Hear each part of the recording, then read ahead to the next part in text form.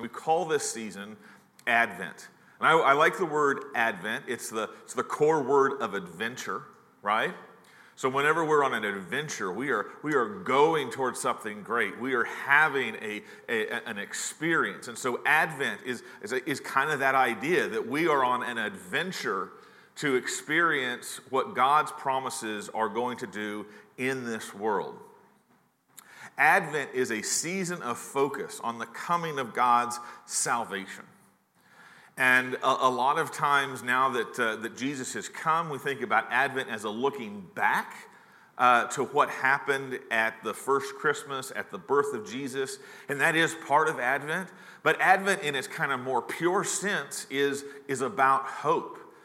You see, Advent was the looking forward of God's people to his fulfilling of these promises that he had made in the scriptures to his people. And we still have promises that we are looking for being fulfilled as people of God today. So we are not just looking back, but we are also looking in anticipation with hope, just as all people of God have done throughout the ages. And so as we focus on the idea of hope, I want to ask you this kind of framing question. Where is your hope? Now, I'm not asking your Sunday school answer. I'm not asking you to verbalize it. I'm asking you to ask your heart, where is your hope? Where is your hope? What are another way of maybe getting at this question at your heart is what are the conditions that make your hope strong versus the conditions that make your hope weak? What are the things that can happen that threaten your hope or cast doubt on your hope?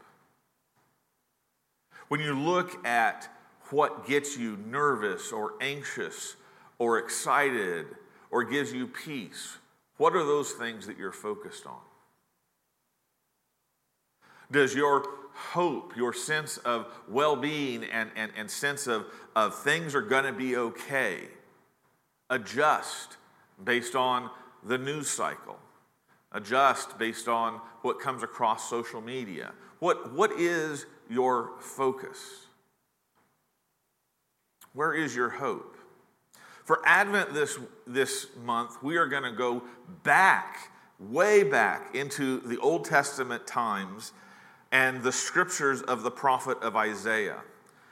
Isaiah was a person who lived by hope, and he wrote his book by his name, Isaiah, the prophecies of his book, 800 years before Christ. 800 BC is the time of the ministry of Isaiah. And Isaiah was a prophet dealing with the nation of Judah and the nation of Israel as they were living in what was becoming more and more clear, their last generation before exile, before being conquered, before being taken away from the promised land and moved into being oppressed and being the conquered as opposed to the free. And so there's a lot of just evidence around the time of Isaiah that there are problems that don't seem to have a solution, great problems domestically.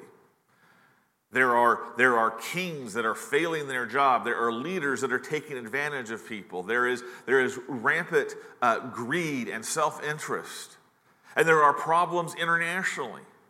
There is the birth of superpowers in the ancient Near East, as opposed to what Israel had dealt with in the past, which were their immediate neighbors, which were nations about the same size as they were, and so they would go back and forth, having different fights at times.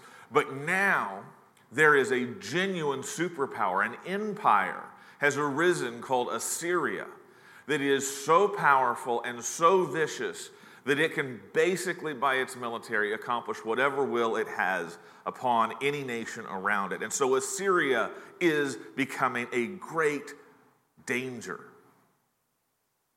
And so you can imagine that if you were living in the times of Isaiah, that you feel the danger all around you. You feel the danger of falling. You feel the danger of things coming to an end. And so you also have, in the times of Isaiah, calls to hope, calls to solutions, calls to hoping in political answers, or hopes in military solutions and all these other things. And so there was a call to hope, but a lot of the calls to hope were being placed in the wrong places. For example, King Ahaz, in dealing with the threat of Damascus and some other nations, he decides that his best hope is to make an alliance with Assyria, an alliance that ultimately dooms the nation of Israel and Judah. So there is hope in the wrong places. What about us? What about us? Do we feel like the world is in a place that is very fragile? Do we have some sentiments amongst us that, maybe this is the last generation for the good life, for any number of reasons? And we might even explore some of those as we go through the sermon. But you look at politics, you look at economics, you look at kind of the social fabric, and you can see things tearing and things at the point of being almost brittle, to the point of breaking apart in so many places. And so I think going back to Isaiah is an appropriate thing for us, because we are going to learn the same thing Isaiah taught his people. What do God's people do when the world nears the brink? We look to his promises. That is what we are called to do. When the world appears near the brink, we look to his promises. And that's what Advent is all about, to become people who are anchored and centered and focused on God's promises, not on the waves and the currents of the world around us. And so today is kind of an introduction to Advent. It's Renew's first Advent season. So we want to be introductory even to Advent itself. But as we look at today's message and we orient ourselves to Advent, I want us to grasp this. Advent brings hope by calling us to accept, to await, and to align. Those are 3 A's, so this has got to be good. So what do I mean by that? How does Advent bring us hope by calling us to accept, to await, and to align? Well, we're going to go through each of those and flesh those out. And if you have one of your handouts, you can take notes at this point. But when we say that Advent brings hope by calling us to accept, what am I saying? We have to accept where we are. That's the first thing that Advent calls us to do, is to accept where we are. And so in Isaiah chapter 11, verse 1, Isaiah describes the condition of Israel as the stump. The stump. Right? Is everything okay? That's the question that we are always asking as we deal with different situations in life. We always ask everybody, are you okay? How are you doing? And we ask the question, is everything okay? And if we have the answer, yeah, everything is basically okay. Yeah, I feel like things are good. Yeah, I'm fairly content. I think things are okay. Then we are in a frame that really doesn't need any hope, right? If everything is okay, what do you need to be hoping in? You just keep the status quo. And so in calling out this condition of where we are as the stump, God is challenging the person who says everything's basically okay. Things are fine.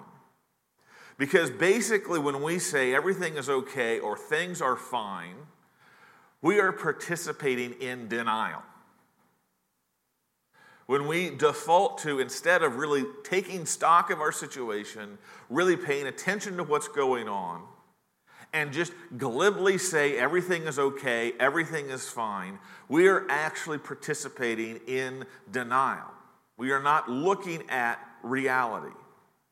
And so God, in his wisdom and in his grace, speaks to a nation, Israel, who is trying to live in denial, and says to them, you're actually a stump. Why does God do this? Because to move us from denial to hope, God must call us to acceptance. The acceptance of the way things really are. And so God basically says in chapter 11, verse 1, is everything okay? Is it okay, Israel, the situation that we are in? And he uses this image of a stump to describe the situation. Now, a stump is a provocative image. I think you can see the stump. I can't because there's a speaker right in the way. But here's a stump. And that's a very provocative image. As you think about what is a stump, first, a stump is a picture of diminishment, right? A stump used to be a mighty tree, a towering tree, right? When Becky and I moved into our newest house here in Lee Summit, it's in a beautiful area where they preserved and kept a lot of these great big trees that are probably 100-year-old trees. And we were super excited. In the backyard was this great big tree with this long limb that went out to the side, and we were like, this tree is going to be the place of a tire swing. It's going to be great. And so we thought, oh, what a wonderful tree this is.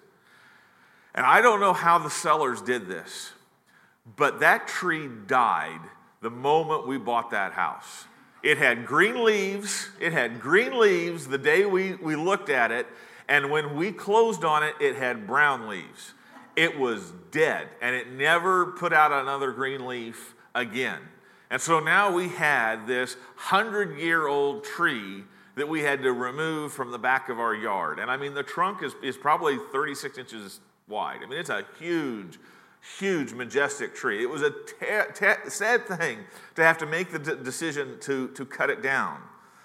But the way that tree is cut down, the way this big tree is cut down, is that it starts at the top, and they cut the branches from the top, and then they cut more branches until they cut down all of the branches. And so you watch over the stage of about 6 or 7 hours, this majestic tree with this gigantic shade reach just diminish smaller and smaller and become just a pile of wood until there is nothing left but a stump.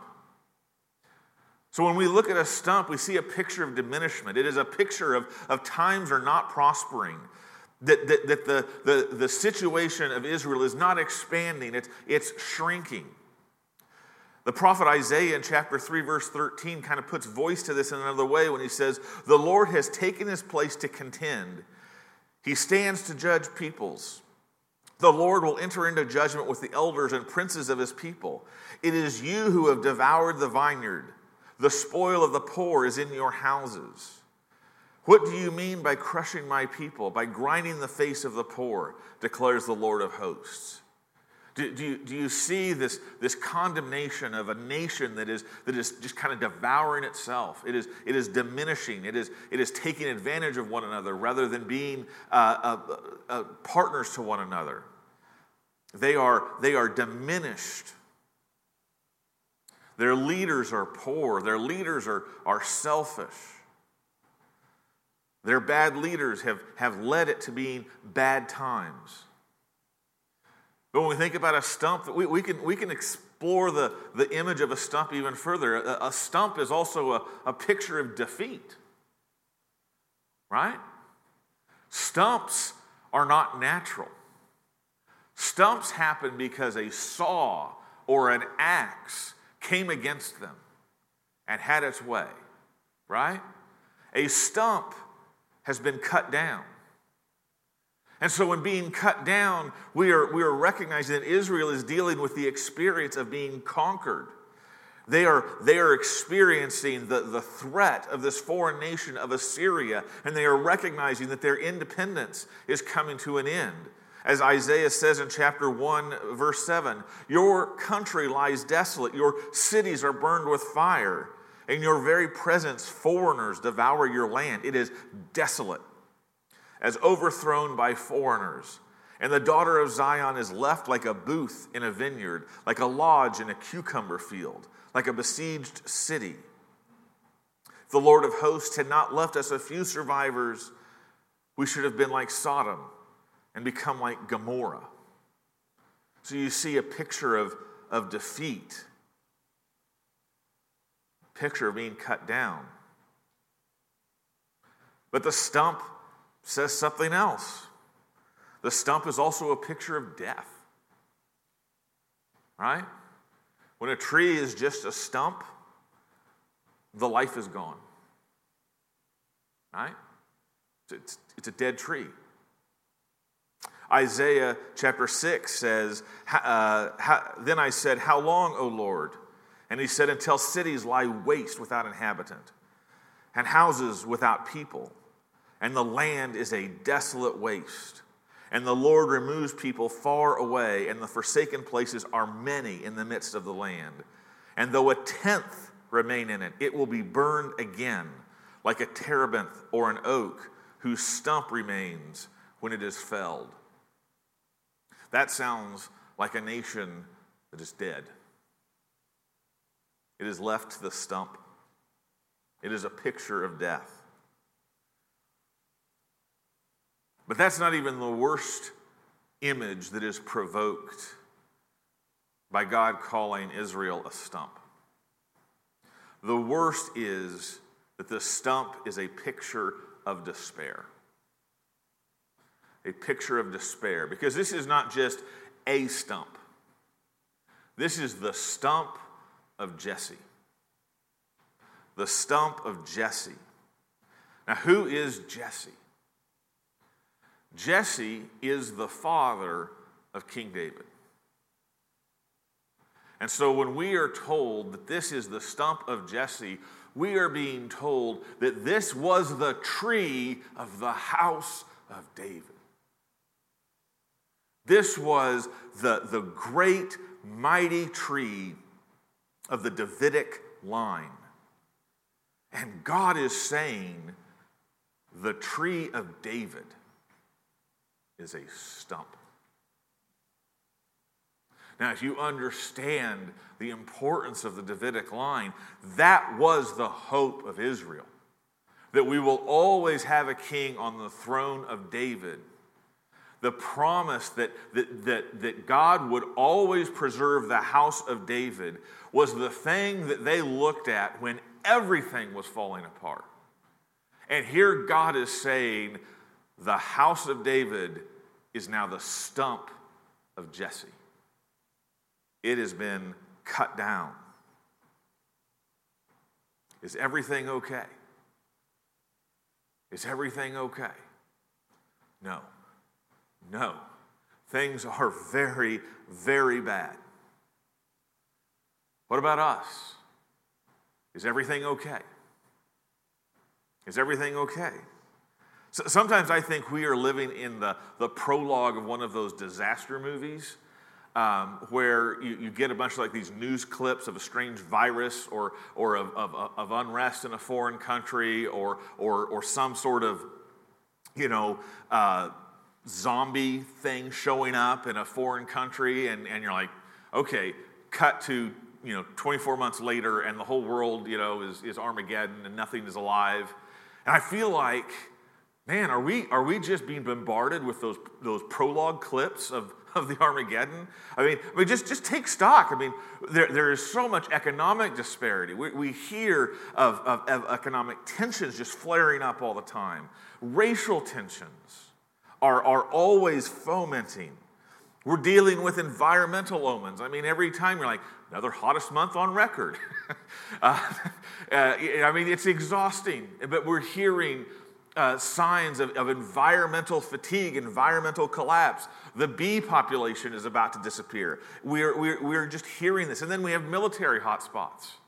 We have one of the great nuclear powers that exists, Russia, in active war with Ukraine. A situation that could still go bad. We have Israel and Hamas. We have hot spots that kind of pull the strings of the whole world. And we are necessarily nervous.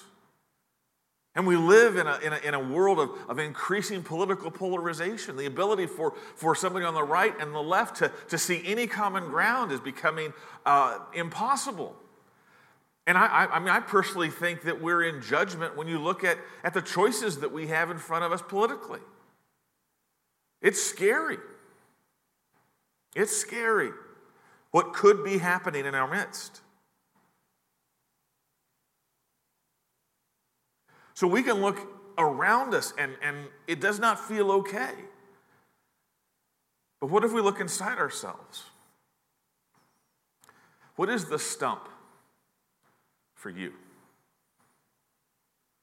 What is the stump for you?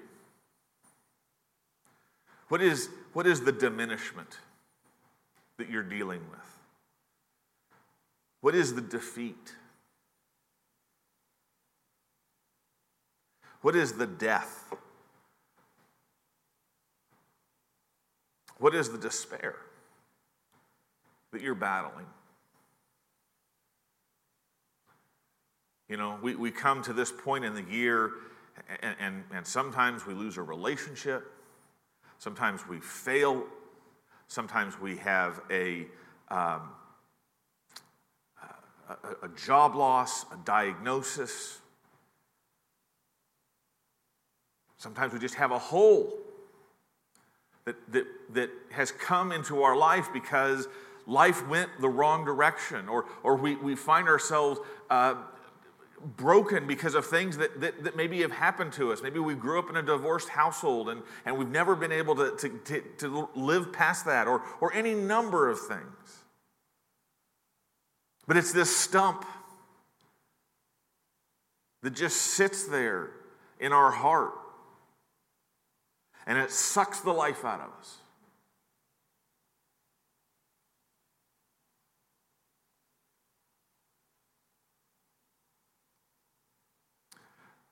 I came across this picture the other day of life expectancy.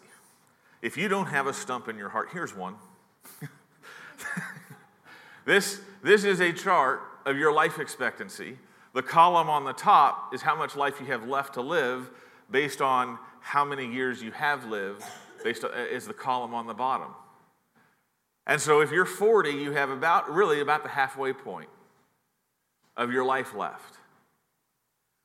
And I want to talk about how much it decreases as you go forward. But here is the thing. Every single one of us is living with an odometer of about 80 years. Every one of us has death, and it is coming a lot faster than you want to think. And that's if your odometer doesn't have a car accident in it or something like that. But every single one of us has the stump of death waiting for us. And it will take no exceptions. Is everything okay? No. We must accept where we are. We are in a place that is not okay. But is despair our only option? Is despair our only option? Thankfully, no, because Advent brings hope by calling us not only to accept where we are, but also to await God acting. To await God acting. So yes, there is this stump of Jesse, but also there are these words, there shall come forth a shoot. There shall come forth. Something is yet to happen in these bleak conditions. In the midst of the conditions of being a stump, God's word says things are not over. Why? Because God is not defeated. God still has a move. Our being a stump does not stop God. Even when we can't, He can. That's That's the good news. Even when we can't, he can. Out of this stump of diminishment and defeat and death and despair, out of this stump, God brings a shoot. A shoot, a new branch. A shoot, which is new life. And so we have this stump with a shoot that God has brought out of it. This is a picture of our God bringing life from death. This is God's work. And what is the shoot from the stump of Jesse? This shoot has in it what was the stump of Jesse. This shoot is a new David. This shoot is saying that the tree that was the house of David that has fell, there is now a shoot coming up. And guess what? That shoot keeps the promise of the house of David alive. This is a new David, a new beginning. Now, dwell upon the great surprise of this. Dwell upon how surprising our God is. We are a stump. We have been boxed in. We have loss written on every angle of where we want to go. We are under the crushing sense of failure and defeat. And then God surprises us in our depths of woe with a new life, a shoot. This is so surprising. This is how God works. And look at this, a shoot. It's a twig. It's like just this little green branch, this little bitty thing. Next to the stump. I mean, all you pay attention to is the stump, and you think about what a great tree we lost. And you don't even look at this green little twig standing right there next to this dead stump. A little twig next to spectacular failure.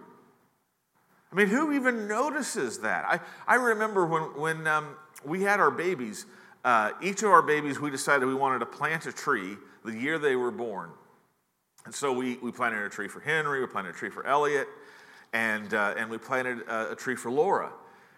And one of those trees just didn't flourish.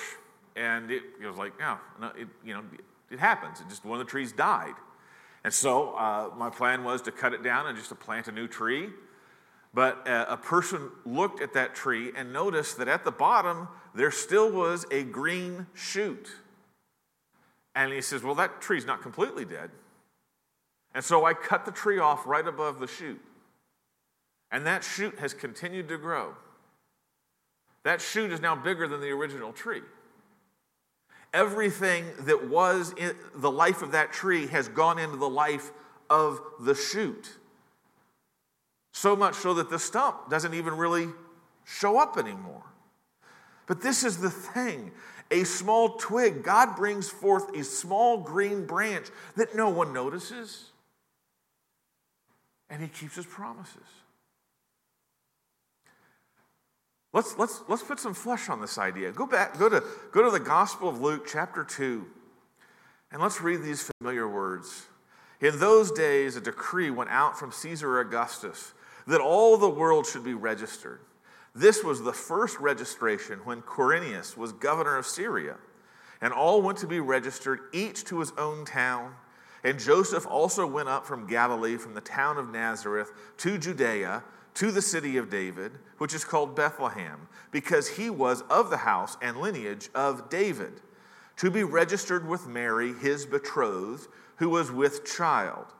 And while they were there, the time came for her to give birth. And she gave birth to her firstborn son, and wrapped him in swaddling clothes, and laid him in a manger, because there was no place for them in the inn. Do you still see the surprise of this well-known story. You have the city of David. You have a son of David in Joseph. You have a pregnant mother, and they're in the city of David, in the lineage of David, and nobody thought this might be the mother of the Messiah. This might be the promised one. No, the Joseph and Mary were so poor, so insignificant, so unlikely to be anybody at all, that they were given a manger to put their newborn in. This isn't because nobody thought the Messiah was coming. No, people were looking for the Messiah all the time. The scribes and the Pharisees, when Herod asked, where's the Messiah supposed to be born? They said, the scriptures say Bethlehem. And yet nobody notices this baby, even though it ticks all these boxes. Born in a manger. Born 800 years after Isaiah makes this prophecy.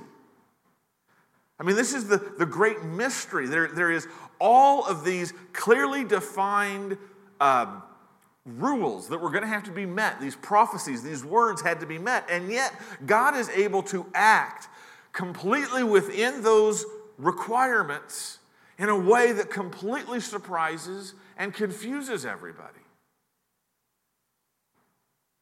So we have the Messiah born just as is predicted, but in a way that nobody notices.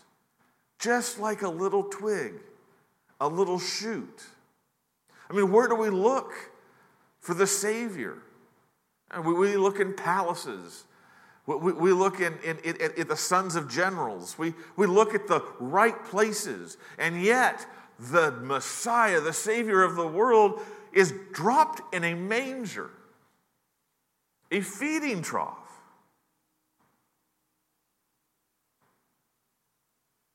Or think about Mark 6:3. We looked at this obviously a few weeks ago, but Jesus comes to his hometown, and the people who have known him from birth say, is not this the carpenter, the son of Mary, and the brother of James and Joseph and Judas and Simon? And are not his sisters here with us? And they took offense at him. Do you marvel at that? I mean, this man, Jesus, who is a son of David, born in Bethlehem, ticks all of the boxes that have to be ticked to be a contender for the Messiah, was so unassuming, so like his brothers and sisters, so common in the place of Nazareth, that nobody could make sense that this one would be the Messiah. I mean, this is the shoot. This is that little green twig. And everyone doesn't see it. Everyone is surprised by it.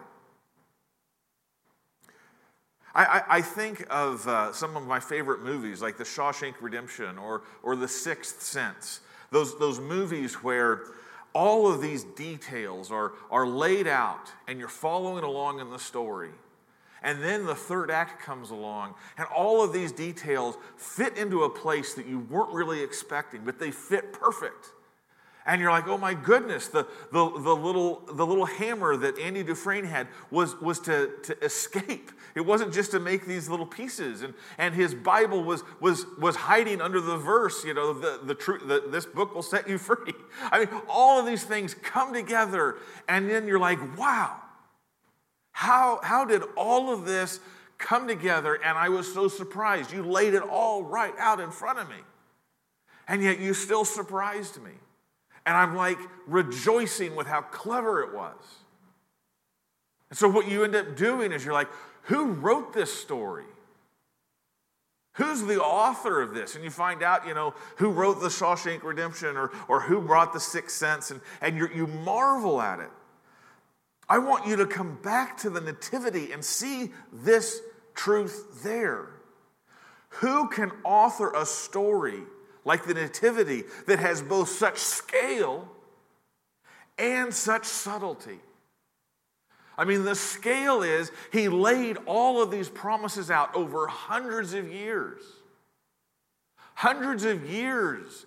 800 years is when the verse that we're looking at was written. And he weaves all of those to come together in this little place of Bethlehem in a way that even though it is absolutely, clearly the fulfillment, nobody saw it until the veil was lifted. So there was such great subtlety amidst all this great scale. Do you see that surprise? What does this mean? The shoot that comes out of the stump is hope. The shoot is hope. Because God can bring the shoot from the stump, we can wait on God. Because God can bring the shoot from the stump, we can wait on God. What does that mean? To wait on God means that we can live with hope, not fear. We can live with patience, not panic. We can live with hope, not despair. We can do this in a world that is becoming a stump because we know the one who brings out the shoot. How do we become such people? How do we become such people? Advent brings hope by calling us to accept where we are, to await God acting, and then finally to align our hope to the Messiah. And so the last part of this verse is, a branch from his roots shall bear fruit, or shall go up, depending on your translation. This is the last part of the verse. It is a parallel to the words the shoot. The branch and the shoot are the same thing. The branch is a well-known phrase used in Jeremiah and Isaiah and elsewhere for the Messiah. And Jesus claims himself as the branch. If you go to the very last book of the Bible, Revelation 22:16, we see Jesus is the declared fulfillment of Isaiah 11. I, Jesus, have sent my angel to testify to you about these things for the churches. I am the root and the descendant of David, the bright morning star. And so this branch that comes up is the Messiah. This branch that comes up is the promised baby Jesus who grows up in our midst, completely unaware that the Messiah is amongst us. Now, when we recognize that the branch is the Messiah, we also have to recognize something else about the stump. The stump is also a picture of discipline. The stump is also a picture of discipline. Why was the stump cut down? Israel rebelled, and the kings of David's line rebelled, trusting in themselves. The general indictment in the book of Isaiah comes from chapter 1, verse 4, which says, "Ah, sinful nation, a people laden with iniquity, offspring of evildoers, children who deal corruptly. They have forsaken the Lord. They have despised the Holy One of Israel. They are utterly estranged." You see, this tree became a stump because Israel fell into sin. They were a stump because God cut them down. God cut them down. And so I want us to grasp something very important. Diminishment, defeat, and death, they are instruments God often uses to get our attention. They are often instruments that God uses to get our attention, to wake us up. And why does he do that? Why would he allow us to become a stump or to suffer the humiliation of becoming a stump? The reason is that God allows this to get us to repent from our dead works and our false hopes and to trust in the branch. The only way that Israel was going to look for their hope in the branch was to come to terms with the fact that all of their hopes and all of their works had produced a stump. And so the only place that they could look, the only place where life still exists, is in the branch. And so if you are dealing with the awareness, I'm becoming a stump, I am falling into diminishment, I am falling into defeat, I am falling into despair, and death is coming, then this is God's gracious discipline to draw you away from your dead works and your false hopes and to put your trust in the branch. The branch calls us to repentance.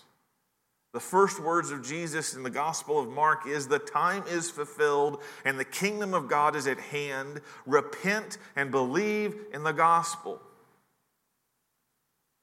If you are seeing the portents of things going bad or going from good to bad or worse to worser, if you're seeing your own life falling apart, if you're seeing your own life diminishing, then wake up to the call to repent. The kingdom of God is at hand.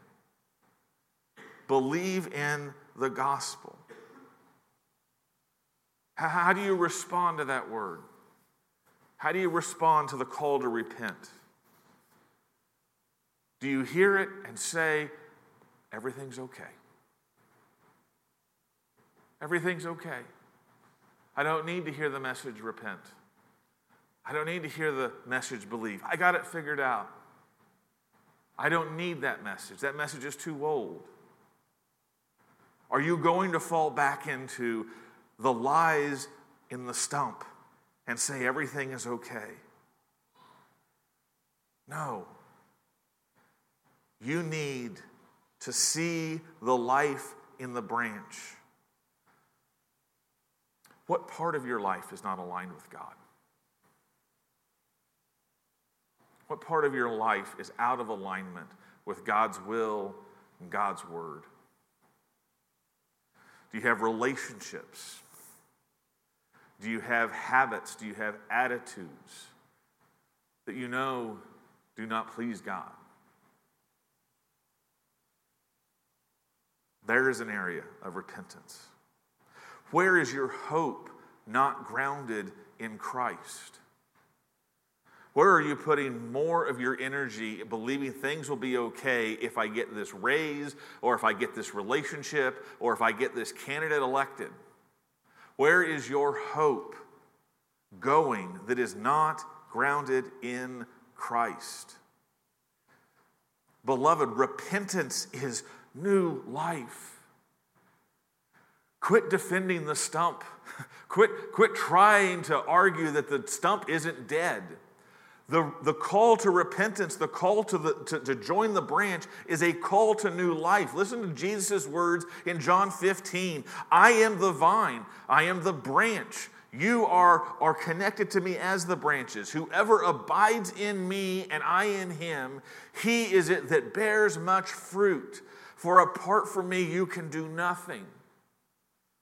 Jesus says he is the vine, he is the life. And he says that we can attach ourselves by abiding in him, believing in him, and that we will have his life. But here's the reality. If we are not in the branch, Jesus says we can do nothing. We can bear no fruit. Which is to say, if you do not have your life in him, whether you realize it or not, you are a stump. You are dead. You have no hope. You have no fruit that will last. But the shoot of Jesse has come, and he calls us to find our life in him. The life in the shoot of Jesse becomes far greater than the life that became the stump. Like that tree in my yard where I left the shoot, it is now greater. So let me call you. I know that I'm speaking to people who are walking with Christ, but there is always a deeper call, a deeper alignment, another repentance to be more fully and faithfully in the vine. Align yourself with Jesus. Advent brings hope to you by calling you to accept where you are, to await God's acting, and to align yourself with the hope of the Messiah. Beloved, repent and believe, and you will have forgiveness and life everlasting. Amen.